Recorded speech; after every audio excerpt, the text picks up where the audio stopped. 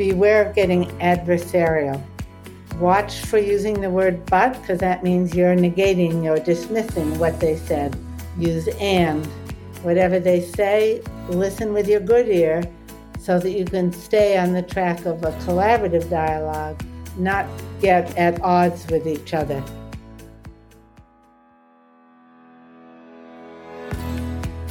Hello everyone, I'm Denise Gorant. Welcome to Bite Your Tongue, the podcast. Thanks for joining me for another conversation about the ins and outs of parenting adult children. Your diapering days are over. Now it's time to consider when to bite your tongue. So let's get started. Hello everyone, and welcome to another episode of Bite Your Tongue, the podcast. I'm Denise Gorant, and I'm not joined today by my co-host, Dr. Ellen Broughton, because she's working on a book. She'll not be joining me for the next few episodes, so we're on our own. Now today, before I introduce my guests, I want to talk a little bit about the podcast and what I hope we're accomplishing. First, I hope we're developing a really supportive group of people, all looking for discussion on parenting adult child. We all know as our children or other people in our lives reach young adulthood, our parenting roles change, and we as parents need to pivot, give them the space they need, and learn how to support them in a positive way. You know, I was motivated to start this podcast when I started reading articles about young adults actually divorcing their parents because they were too intrusive. It seemed a bit crazy, but I think it's a fine line of engagement, love, and respect. That's what I hope we'll talk about. And certainly doing a podcast is much harder than I ever anticipated. I'm really loving it though and learning so much. I hope you are too. So let's get started with today's episode. And today is all about your questions. Not one of these questions is mine, but I do think we have the very best person with us to help us with the answers. Welcome, Dr. Susan Heitler. She's a renowned relationship therapist, the author of several books, and she teaches collaborative communication. But what I like the most about her is that she doesn't beat around the bush. She gives you the real tools to make real changes. Thank you so much, Dr. Heitler, for joining us today. You can't imagine how thrilled I am to have you. I'd like to let the listeners know that you're living in Israel right now. Well, it's a wonderful place to live. Now, I've already given the listeners a bit of background about you, but I'd like you to introduce yourself, and then we'll get started. Well, we moved to Israel because we were parents and now we're grandparents, and 9 of our grandchildren live here, as well as 2 of our kids. So I'm somebody who's really values family and relationships amongst all the generations. My specialty as a therapist is couples therapy. That's a practice I do here in Israel, much like back in the States. Then I'm a compulsive teacher, so I keep trying to help people out with these And skills. I know that you do a great job from my own experience. So I'm beyond excited to have you. And the way I approach this one is I had my listeners send me questions. So none of these questions are really mine. They came from lots of different people from lots of different places. So I separated them into categories. And the first category we're going to talk about is keeping connected.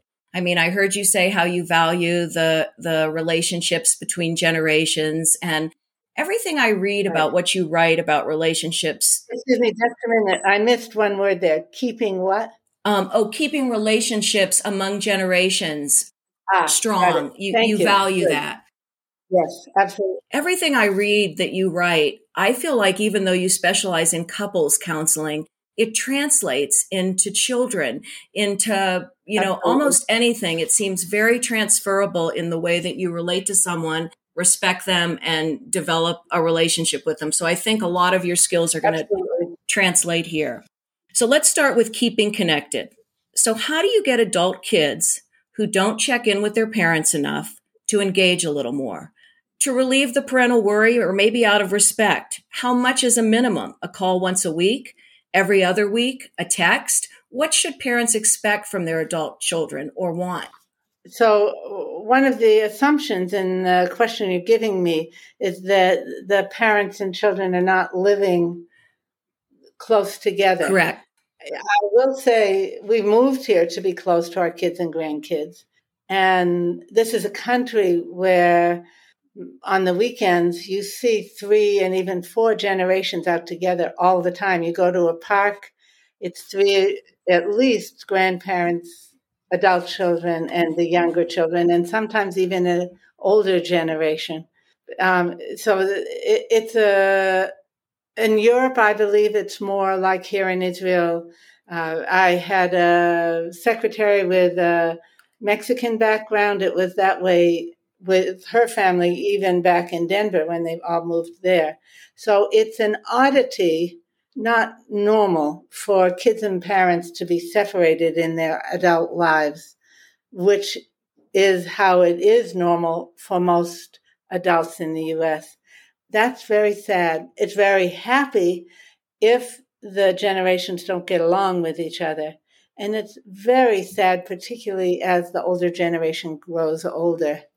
But also for the younger generations, when I see how much grandchildren value being able to be with their grandparents. So that's my sermon on that subject. I understand that, and I think what you're saying is correct, but then this leads me to this other question that was asked quite a bit. Right. In Western culture, parenting experts are always stressing individuality, independence, helping our children find who they are.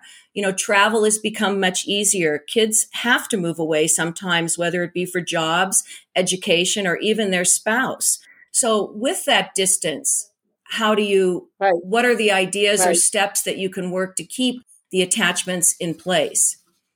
Right. So any connection makes a difference. Phone calls make a big difference. What you do on the phone call makes a difference. Zoom is that much more connectivity because it's obviously visual as well as auditory. It's not the same as face-to-face to hug. It's not the same. Okay, having said that, I'm rubbing it in a little bit. I'm rubbing it in for the grandparent generation to think about moving close to their children, because the older generation often has a lot more flexibility than younger people whose location is job dependent. Okay, having said that, what can they do? So looking at the pace of connecting, in my own experience, once a week phone calls have been standard. We have other kids who live elsewhere, not here close to us in Israel. Even within the same town, at least once a week, phone call keeps you connected. Then the question is, what are you doing on that phone call? That's exactly what my next question was. My guess is if they're not checking in often, it's not pleasurable for them. They may call out of obligation. I felt that way a little bit with my own parents. I loved them very much, but they asked me too many questions. What are your goals? How's your relationship? Do you think, I felt on the spot a lot. So how can we work to make these calls better? What do we ask? What do we refrain from asking? You're always so helpful with giving us the words to use. Okay. Principle number 1, good questions begin with how or what. So how's your work going? What's the latest with your new company? Those tend to be good questions. If they're going to be followed, the answer is going to be followed with your advice, you've spoiled the question. The question itself, though, how or what, is usually good. Contrast how or what with, are you? Oh, that's a setup. What if you give the wrong answer? And at most it gets yes or no. Did you? Why did you? Why didn't you? Delete. So what's the follow-up? Let's role play here. You're my child, and I say, how are things at work?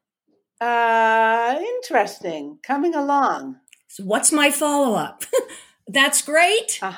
Do you want to tell me more? I don't say, do you want to tell me more, do I? What do I say at that point? A second what or how question can be very helpful. Okay. I loved your instinct, though, which is to start your response with something positive. That's great, or yes, or I agree. To establish you're going to be having an additive dialogue, not getting adversarial. Then add the next question. How do you get them to talk more? That's where the questions make a difference. But sometimes they shut down, like, how are things at work? Oh, I had such a hard day, I don't want to talk about it. So in addition to questions, I statements are helpful. I'd love to hear what's going on there if you're comfortable talking about it. I'm very interested. Gosh, I love the way you talk. That's why you always used to. What was it what did you like just then? I love the way you had a warmth about you and were not accusatory, but just, oh, I'd love to hear more about it if you're comfortable. Right. The customer is always right. Your children are always right. So you want to be sure you respond with something that's positive. Okay. That's interesting that you don't want to talk about it. It's funny to me. I go on and on all day about my work. So I'm intrigued that you like to keep your work to yourself. I'm fascinated. Interesting. Always looking for a way to be positive, whatever their answer. Okay.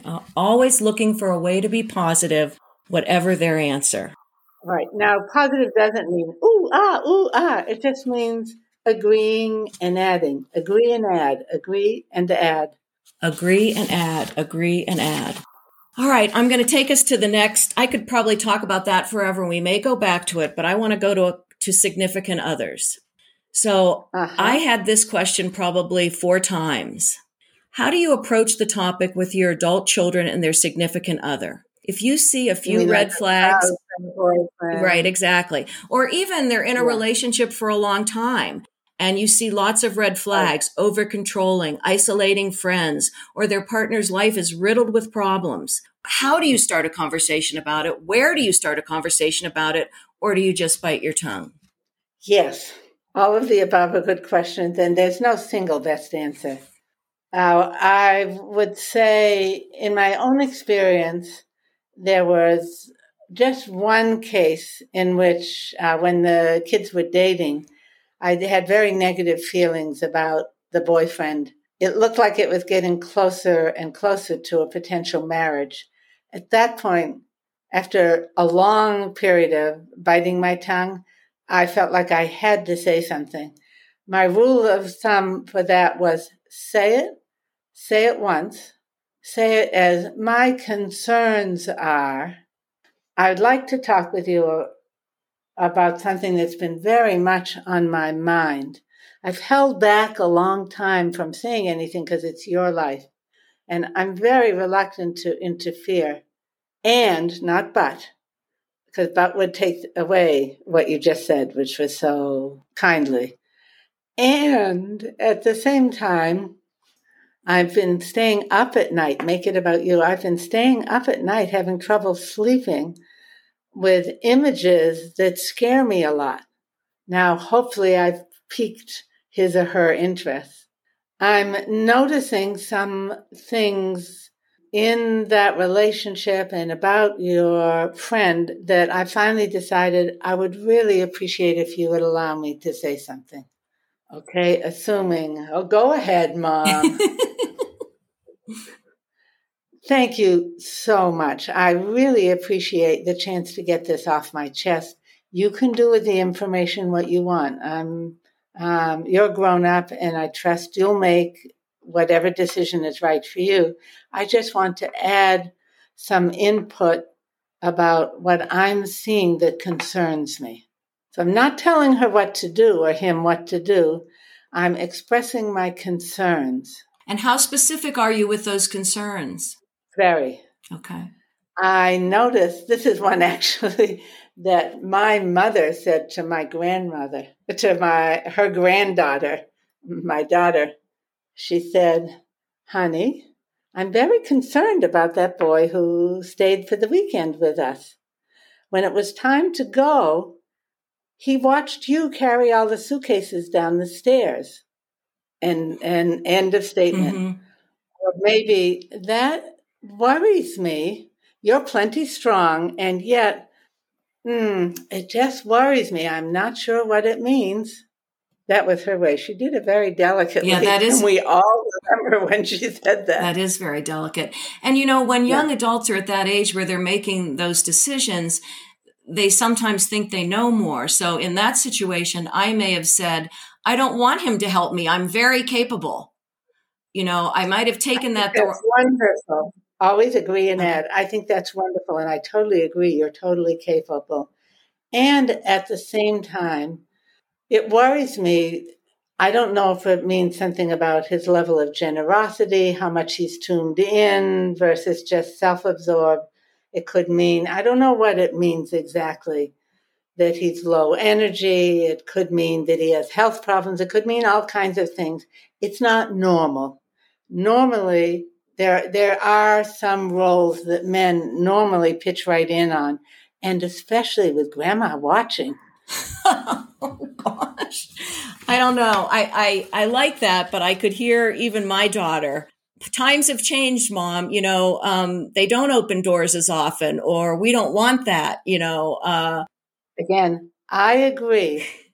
And if it turns out that it's just a matter of custom, this is great. And I just felt that I needed to say something to make sure your eyes are open and you'll check out in other areas just what that did mean or talk it over with him. Yep, that's perfect. So you keep agreeing, and I agree with you, and no buts. Right. A strong end is and at the same time. And at the same time. Right. Very good. Okay, how about navigating your relationship with your child's spouse? Is it possible to establish an authentic relationship with your son or daughter-in-law? Mother-in-laws tend to walk on eggshells. I'm looking for an authentic relationship to the extent possible, and I don't know how to achieve this over time. Where do I start? How do I manage it? And what are the pitfalls? Your son-in-law or daughter-in-law is not a son and not a daughter. So you do want not to walk on eggshells. That's too tense. You do want to be aware and be careful because they're more than just a stranger that's coming into the house. They're more than a friend. They're going to be in your family. So you want to keep a good, positive relationship. And at the same time, you want it to be more heartfelt, more deep, more than you would normally have with one of your children's friends. You also really want it to be positive. So there's no room for criticism. There's no room for blame, either in talking about that person or in talking with that person. What's most important is to find commonalities, things you can do together, topics you can enjoy talking about together. So you build a friendship there. Whatever for you builds friendship is ideal. I would add too that both with your own adult child and their partner, pay attention to which of the A's you're giving. You don't want to give any anger, even irritation, frustration, never mind rage. So that's the A word that's out. What you do want to do is appreciation, affection, admiration. Help me out. What are some other? I think those are all good. Yeah. The more of those, the more you develop an A+ relationship. Even if you have to fake it. I wouldn't fake it. They have to be genuine. They have to be genuine. Okay. Yeah. So I'm always on the lookout for things that my daughters and son-in-laws do that I like, and I speak up about it. Oh, that talk you gave that I heard the other night, I just loved it. I especially liked the point you made about ba ba ba ba. Or this comes to mind because one of my daughter-in-laws is a professor, and I got to take one of her courses. Oh, my goodness. Another example of a way you connect in their world whenever there's an opportunity. And what if you see things that really concern you, the wife or, son-in-law or daughter-in-law overspending? That's happened a lot right now in particularly, I think, my generation, the baby boomers. Our parents watched us, but now we see it in our kids' generation, not being frugal with their money or not managing it properly, taking elaborate vacations. Can you say something when you see that kind of activity going on, or is that really none of your business? Both. Okay. So on the whole, how they manage their sexual life, their money, and to some extent their parenting, although there's more of an exception there, they're adults now. At the same time, if you find a tactful way to bring it up, so that you're talking about you, not them, is the key. Or talking about the topic in general, not them. I'll give an example. Okay. Gee, I read a magazine article. Hunt on the web, you can always find some article. Yeah, I read an article about the different spending patterns in your generation versus my generation. I'm really curious what your thoughts are about that. The more you get them to talk, the better. Okay, that makes And sense. then again, whatever they say, the customer's always right. Agree and add. Agree and add. We're all going to have to practice this. Yes, I agree that it's important to be able to take vacations. And at the same time, I get anxious when my husband and I take a vacation that's going to cost a lot of money. How do you feel when you do a large, more extravagant? How do you justify it to yourselves? How and what questions? Good question to begin with. How and what? Okay. And this is sort of along the same line. Can I give supportive relationship advice to my child in the early stages of marriage based on hard lessons I've learned or observed? Or is this a non-starter? I once saw a man, he was a rabbi actually. I remember the moment so clearly. We were standing in front of a grocery store and he saw his daughter and she was scolding the child. He said to her, "Oh, I know where you got that habit. That's just what I used to do." So talking about yourself rather than about the adult child is one technique. Like your dad and I really struggled with blah, blah, blah. Your dad and I really struggled with blah, blah, blah. And I feel sad that we weren't able to give a better set of solutions. And I see the next generation, we handed that problem down to your generation. What are your thoughts on how you're going to figure it out? Interesting. None of your business, Mom. Okay, I just thought I'd mention it. I'm glad to talk about it at any point if you want. Oh, gosh. Okay. What brought the sigh? I think that, and I'm talking more personally now, you have such a nice tone in your voice. I have a harder tone in my voice. So when I listen to you, I wish I could be softer. This is a wonderful observation. Wonderful observation. It's hugely important, especially when you're talking to the in-law and also with your adult children, that you use a tone of voice that you would use with your very favorite friend. I talk loud to all my favorite friends, Dr. Heitler. They all tell me I talk too loud.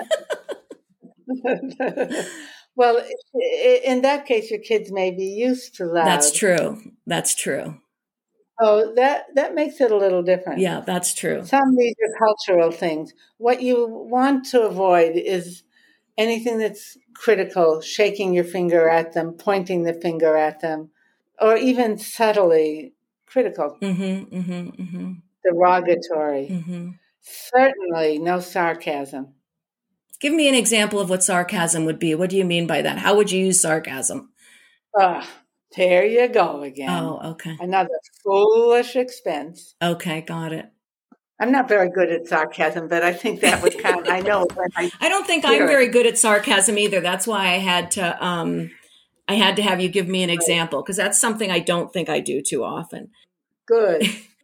And by contrast with stay away from critical complaining or commands telling them what to do, that's out. At the same time, what you do want to do, fill your relationship with affection, admiration, appreciation, and fun. And also sharing what's important to you, and most important, asking them about things that are important to them. How are the kids doing? What's happening with that reading problem that Jimmy was having? How's Jimmy's baseball team going? What kinds of projects is your company taking on these days? But you also have to be careful in the conversation, particularly now if your children aren't married, not to focus just on the work. Because I think sometimes when you focus just on their work, I don't want to say they see it as judgmental, but I don't know how to say what I'm thinking, but not always just how the company's doing. How are you doing? What are you doing for fun? Absolutely. Right. Yeah. So what are your plans for this weekend? Or what did you do last weekend? Or who, along with how and what, who sometimes is good. Who is there in that big city of New York that's interesting to you? Who's you been meeting? I'm very curious. All right. One person asked about mental health. When do you intervene if you think your child has a mental health issue? Nothing debilitating, but you sense as a parent your child might seem depressed. Is there a different approach depending on age, college student versus 30 or 40-year-old? That question I'm not so sure about. In both cases, how and what question? So what's been going on? What are you feeling good about? Oh, nothing. Uh-oh, that worries me. Tell me more about that. What's been on your mind, or what's going on? Or, gosh, your voice sounds kind of down to me. Am I misinterpreting that?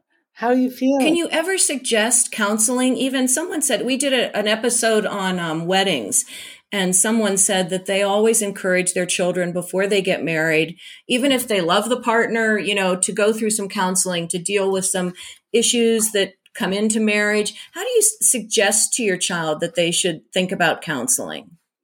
Absolutely. If you see any signs of depression or too much bickering going on, negative things going on between the couple, rather than comment on and try to fix it in some way, that's sometimes an excellent solution. But recommending, maybe some counseling would help. At the same time, a word of warning: if there's marital problems and your son or daughter goes to individual therapy, the odds of that helping are not very good. The odds of that leading to divorce are unfortunately too high. Make sure that you suggest they see a couples counselor if it's a couples problem. I cannot emphasize that strongly enough. Another thing you can do is say to them, counselors aren't like aspirins. They're not all alike. On the one hand, I'd love to see you get into counseling, and I'm even willing to pay for the first 3 sessions. At the same time, I'd really recommend you go into it with kind of interviewing the therapist. Maybe read a few books about what therapy is supposed to do for couples. That's reminding me I need to write an article on that topic.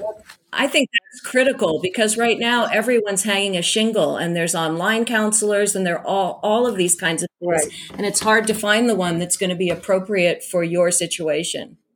Also, online is not a good idea for couples counseling. I myself, and I've been doing this for 45 years, couples counseling, I find it very difficult to do online. It just doesn't work. Is it because you're not able to read the body language as much? But that's part of it. They're both looking at the screen instead of at each other. They need to talk with each other. By the way, one sign of what to me is problematic couples counseling, if the couple is sitting on a couch side by side, each facing the therapist, who are they going to talk with? The therapist. Right. That's not where they need help. Anyone can talk with a therapist. They need to have chairs that are more or less facing each other, and the therapist needs to be encouraging them to talk with each other. Right. That's how the therapist learns what's really going on in the relationship and how the therapist guides improvement. Most of the parents that I got questions with, their children were millennials. This came from someone that is a parent of a Gen Z. So they would be born between that's what I'm going to tell you. Between like 2000 and 2018. They're the only generation that has had technology since they were born. Okay, so they're Oh, really connected. They have had access to information at a moment's notice all of their life. And one parent was saying what they feel sometimes is they need to step away from their technology and maybe listen to a grandparent or ask questions of the real world rather than Google everything all the time. How would they approach talking to their Gen Z child or grandchild about that? got me. I'm stumped. The one suggestion I have is to make opportunities for that. Invite them out for lunch and mention in passing, oh, by the way, I have a rule, no telephones in the restaurant. I hope that's okay with you. So I love the way you end that. I hope that's okay with you. And nowadays, a lot of them say, I need to have my phone for my job. And you never know whether they're really doing their job or responding to friends. That's interesting to me that you need the phone for your job. What kind of emergency could come up that your people at work wouldn't be able to wait an hour while you have lunch with your grandma? You always have an answer.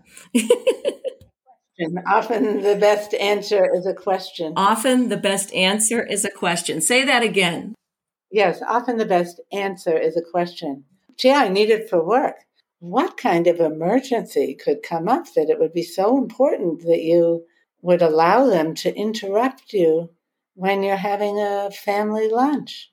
Many times they'll come up with something. Well, the plumbing might break in the office I'm working with, and I've got to make sure to get that plumber taken care of. But how often does that really happen? Yeah. Well, gee, I sure hope that kind of emergency doesn't happen while we're out to lunch, because interruptions are an interesting thing. And there is a whole study of interruptions. Anytime you're building connection with somebody, each interruption brings you back to step one. When you're building a connection with somebody, you're sitting out to dinner, the phone rings, that's an interruption.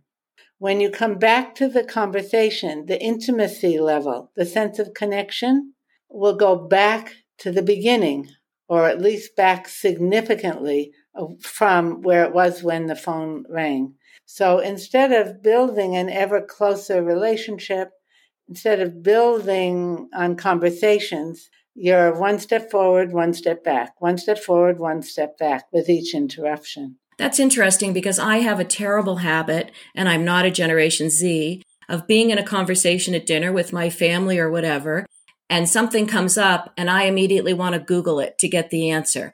I'm immediately taking a step backwards from the intimacy of that conversation, correct?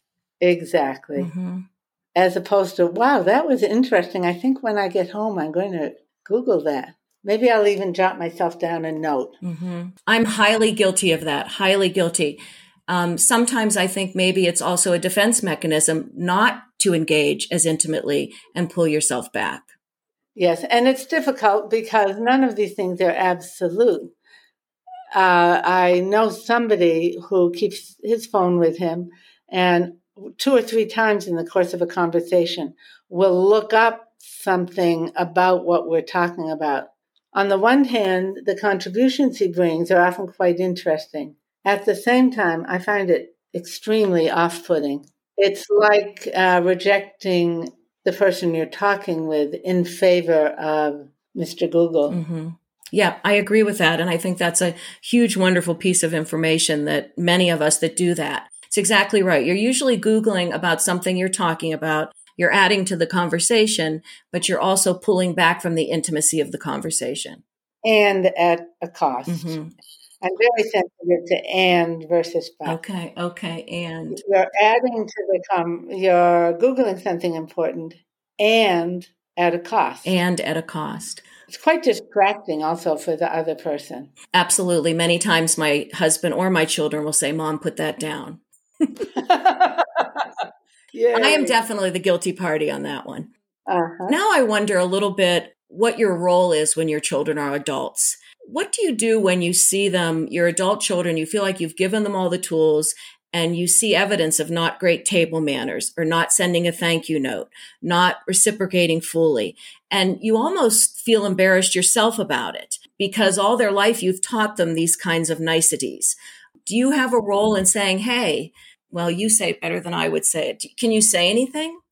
For the most part, if you weigh the importance of your relationship with the importance of that habit, that'll give you some good data. At the same time, if you do it by talking about yourself, and maybe in an indirect way, I look back on what's the role of a parent, and I think I was never very good at teaching kids the basic rules. I had an example like that came up with one of my daughters the other day. I had noticed that her teenagers just get up and leave the table when everyone else is eating. So I said, it's so interesting to me how mores change, customs change. When I was growing up, there was an ironclad rule. Everybody sits down together at the table. Nobody starts eating until everybody's at the table. And nobody gets up from the table until everybody's ready to get up from the table. I see that that's different now. And what was the response? Yeah, it is different now. And you let it go then? So then I did a little agree and add. Yeah, it sure is. And I can see times when it's actually helpful for the grown-ups when, like, the little kids get up and leave, because then that lets the grown-ups hang out longer around the dinner table and talk. And I guess the middle ground is for the teenagers, when it's appropriate, when it's not. And then she said something that I thought meant that she's hearing it. She said, sometimes they're just so tired. I think a lot of the time they get up to lie down on the couch, which is true. True. So I was very happy with that conversation. Okay. I didn't tell her what to do. I just used the highlighter on something that's going on. Okay. I want to make sure to get through all these, although I love when you keep talking because everything you add is so wonderful. Thank you. As a parent, and it's usually the mom, I have adult children. Should I still be organizing all the family time, the vacations, the weekly dinners, the family outings? Everyone is so busy. What's the best way to ensure engagement without me always being responsible? There actually was an article in the New York Times about this after I read this question when it said, when do you ask the kids to take over the holiday meals, etc.? It's a great question. One answer that comes to mind is to be sure it's not all or nothing. A good way to start is doling out or asking or making a cooperative effort of some of those activities. Gee, I'm so glad we're going to be all going to the beach this summer. I would love to divvy up the various roles. I made a list of the roles, and I'm going to each of you kids now to find out which you'd be willing to take on, and I'm willing to fill in what's left. So sort of leave it open for them to make the decision on their role, but sort of which role, right? But provide for them some of the opportunities. Right. So I had a funny opposite experience just this morning, in fact. I had mentioned to the kids that our 50th wedding anniversary is coming up, and I'd love to mark it in some way. And everybody said, oh, let's have a party. So we're going to have a lunch party. Today I said, well, I'm wondering, how's the caterer situation coming along? And she said, Mom, we're giving you a party. We'll take care of it. I loved it. You felt very taken care of too, I bet. Exactly. So that who's taken care of and who gets taken care of is a gradual curve that ideally happens in a gentle way over later decades in every way. So this next question we've talked about, but I want to just say it again because I want you to repeat what you've said. Everyone always asks about giving advice. When I saw you when my children were young, you always had the right words. Is there a way you can offer advice without sounding judgmental or overly intrusive? Right. So one thought is forget about giving advice. Just don't do it. At the same time, you can offer information. So anything like you should or why don't you, problematic. Giving them information. I've heard that couples therapists can be very helpful. And I've heard that you want to be sure that there's a kind of therapist that teaches skills and that also looks back underneath whatever the problem patterns are so that you feel like in a deeper way you're getting understanding. I'm giving information. And when I said you want to be sure, that's too much. I would say I've heard that couples counselors are particularly effective if they're good at helping you plan for the future and at understanding when you look back what's been going on. How about if it's in relation to their job? Like you're seeing them in a job that seems where they're in a dead end job. How can you offer advice for them to maybe start looking or look at I know you can't say that. How would you say it? Again, no advice. Either offer information, offer positive feedback about them. Whatever you focus on, you'll get more of. So if you say, I'm impressed again and again. What a good problem solver you are. How much in your current job is there a chance to move up? And that's the other technique. How and what questions? Mm-hmm. How much is there a chance for you to move up to a position where you'll be a problem solver in the organization? Or you're always good at handling challenges. How many what kind of opportunity? Or you can't say what either, right? Yes, what and how. What and how? Are the good guys. Okay. Yeah. What kind of challenges are you able to address in that job? And what's keeping you excited about being there? Ah, that's a lovely one.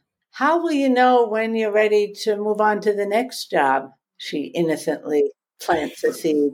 Okay, now this part is resentment or dislike. This is our last part. Okay. And I've read about this a lot. Your child resents the way you parented them and continues to express it. Is there a reply to that? You were the worst parent. I felt like you didn't let me do what I wanted to do, or, just whatever. They now have children, or even if they don't, they might say, I wish you would have done this, or, I just didn't like the way you raised me. The same formula, agree and add. Only when you agree, you can reframe slightly. So worst parent, you don't need to agree with that. Was I a parent that really lacked some parenting skills? You better believe it. I certainly believe it now. I can see. And I love talking with you about the mistakes I made so that I can relax that you won't make the same mistakes I made. Interesting. And that immediately puts the other person, they're almost quiet. You sort of validated their feelings. And that can be a wonderful topic of conversation. Gee, honey, I love looking at the past with you and figuring out what were the mistakes that I made as a parent and how would I do different now? I think it's fascinating because I can see I was clueless about so many things. Very good. What if you feel like your adult child just doesn't like you as a person?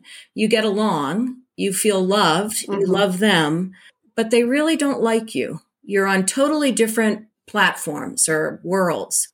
Mm-hmm. So I had a very interesting mother-daughter therapy case like that. Sometimes it turns out there's a lot of stuff under the surface that went out there. And that is a potential issue that to go to a therapist, a family therapist, and talk that out with a third party there to help you could be marvelous. Yeah. At the same time, what and how? I might say to you, when you said that to me just now, I'm having trouble understanding what your tone was, what your emotion was. What were you feeling toward me when you said that? Well, I was pissed at you, Mom. Oh, that's what I thought. So I'm relieved that I at least interpreted it correctly.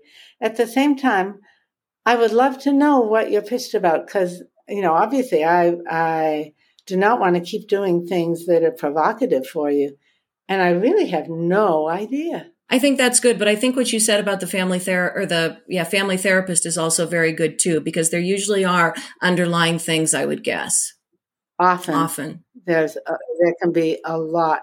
So in the case of this couple, for instance, the adult daughter had way more underlying issues, problems than her mother had been aware of. Mm-hmm. And so a lot of the scorn and irritability with the mother had to do with broader issues going on in the daughter's life. Mm-hmm. And also were getting acted out with the husband. So it's complicated and touchy. I bet. And I will say that the girl was wonderfully open and learned a lot, and I think grew a lot. I bet.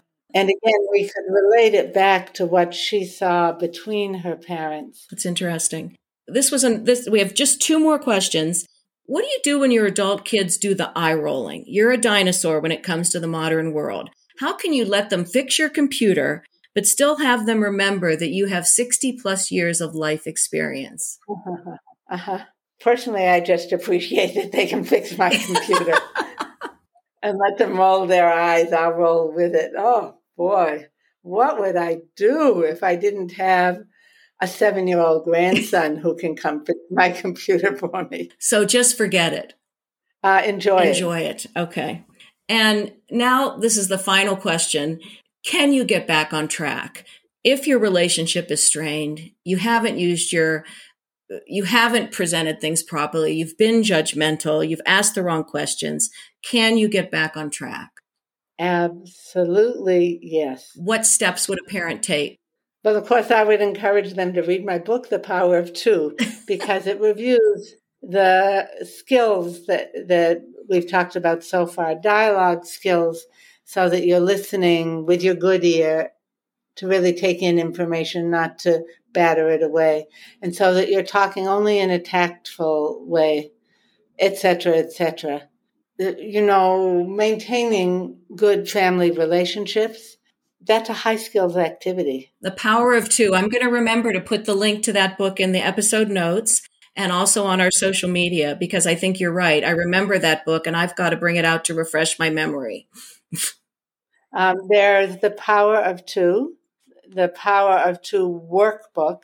And there's also, for people, the new generation, or it's online. People, Power of Two marriage.com. Okay. If you go to powerof2.com, they get a Christian rock group. Very nice, only if they're looking for the skills, Power of Two marriage. Be careful not to get scared off by the word marriage in the title. Right. As you said so astutely earlier, it's the same skill set, whether it's between spouses, parents and children, certainly parents and adult children, and even at work or with friendships. It's funny. I was listening to an NPR story. I thought of you. It was a few years ago, and it was a woman who was training seals at SeaWorld. She realized, if I can find it, I'll send it to you. Many of the tools that she used to train her seals, she could also apply to training her husband. Many of the techniques were very similar to what you have always suggested to me throughout my life. And I laughed and I thought, boy, this is very Susan Heitler-ish. And everything she said was so true. It was done very funny, but it was very real. My guess is an example of that would be the parenting technique of catch them doing it right. Yes. So instead of you didn't make your bed, again, you didn't make your bed. And then one day they kind of threw the quilt on like it looked made. Oh, I'm so thrilled to see the way you made your bed today. Right. There were other things too. I'm going to look for it. But before we end, I always ask my guests to give us 2 or 3 takeaways. If you want my listeners to leave with 2 or 3 things that are the most valuable in parenting their adult children, what would you say? Number 1, beware of getting adversarial. Watch for using the word but, because that means you're negating or dismissing what they said. Use and. Whatever they say, listen with your good ear so that you can stay on the track of a collaborative dialogue, not get at odds with each other.